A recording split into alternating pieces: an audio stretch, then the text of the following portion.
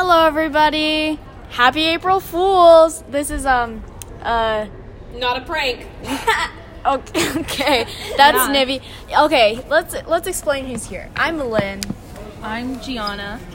I'm Nivi, or Nividita. I don't know which one. I think I introduced myself as Nividita. Yeah, anyway, I've done another podcast. Check it out. Homework. Link in description. Yeah, sub to PewDiePie, all that. All right, cool. Okay. Oh my god. And Gianna's already facepalming. Yeah. All right, so today, and by the way, this isn't a normal podcast. This is probably going to be like 5 minutes or something. But anyway, we're going to talk about the April Fool's Day pranks that we've seen. Best ones. Okay, Gianna, have you heard of any? Yes. Okay, so I was on Costa Rica on a school trip, like a couple years ago, and we were there it was April Fool's Day, one of the days, and we were driving through the mountains through Nicaragua to get into Costa Rica, and the teachers decided to, while we were in the middle of the mountains and there was like nothing around, the teachers decided to pull over the bus and pretend that it broke down. And so they made us walk about a mile uphill up this mountain to try to find something. Yeah, we were that's so cool. And they knew the whole time. We were walking for like 30 minutes. And my gosh. And half of the teachers had disappeared after like 10 minutes, and so we were like suspecting stuff.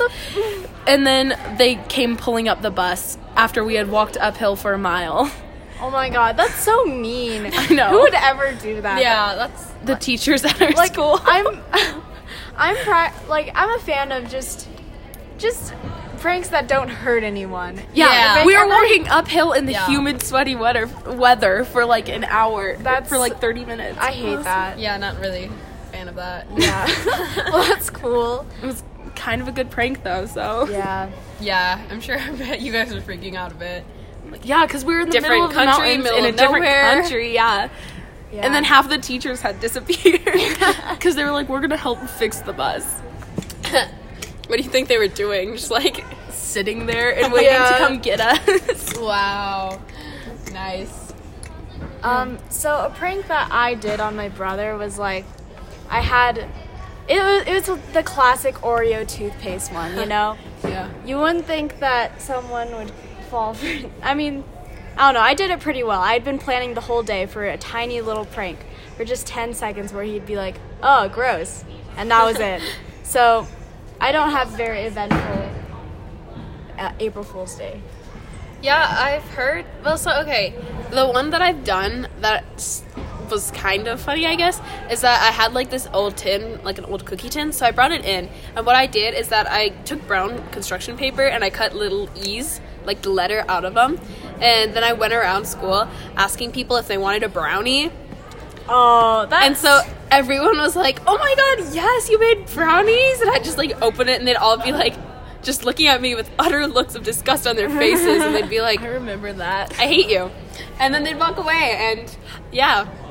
That was my like one and only prank. And then I've heard of one where this guy like, he basically psyched everyone out at like his office, I think. Where I think this would be a cool one to try. You just kind of keep convincing the people around you, or like the person you're going to prank, in quotes, that you're going to do something like really bad. Oh. But you don't tell them what it is, and you don't tell them what it's related to. And it just keeps going on like that, and you do that for like months and just really rev it up. So on April Fool's Day, they're just like waiting for something at every single turn, but then nothing actually happens. But then he pranked them on April 2nd. Wow. When they weren't even expecting it. So, a lot of work, but... Yeah. Have you guys seen that one Netflix special with the magic dude who convinced like these people that they were invisible? No. So, oh my gosh. So he hired like a ton of actors and everything to come to a park for like this magic show. And then once they attracted like some random person walking on the street, they'd put him in a chair and then like do like some magic thing, and then all the actors were like, whoa, where is he? And then they had like a photo of the chair. Yeah, like just the chair. And then I don't know, I thought it was really funny. The reactions were like, oh my gosh, they can't hear me either.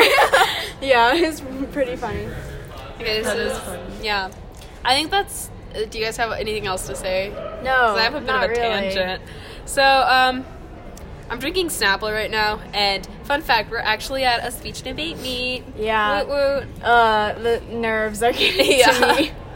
But yeah, hope you enjoyed that. Wait, I mean- no, my tangent. Oh, your tangent. Your Okay, tangent. so I'm reading the back of this Snapple, and there's a little story, and yeah, here it goes.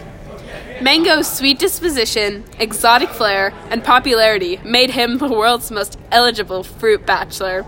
After years of unfruitful dates, Mango went out on a limb and took a tango dance class. The dance teacher's refreshingly smooth moves were exactly what he was looking for in a partner. From the pit of his heart, he knew she was the right one. Get your groove on with Snapples. Take stew to Mango. Tea. And that's the tea. I hate that. I hate that. I hate that so much. Next week we're going on a cruise for spring break, and my family has been making nonstop cruise puns, and so my dad, he'll just come up and he'll be like, have you seen this? But or he'll text my mom or someone in my family, and he'll be like, you have to see this, but he'll spell it with an A, or he'll be like, I know it's so lame, but it keeps happening. Or they'll say, that's a little bit overboard, isn't it? Wow. We love dad puns. Yeah. Dad jokes are the Great. worst. No.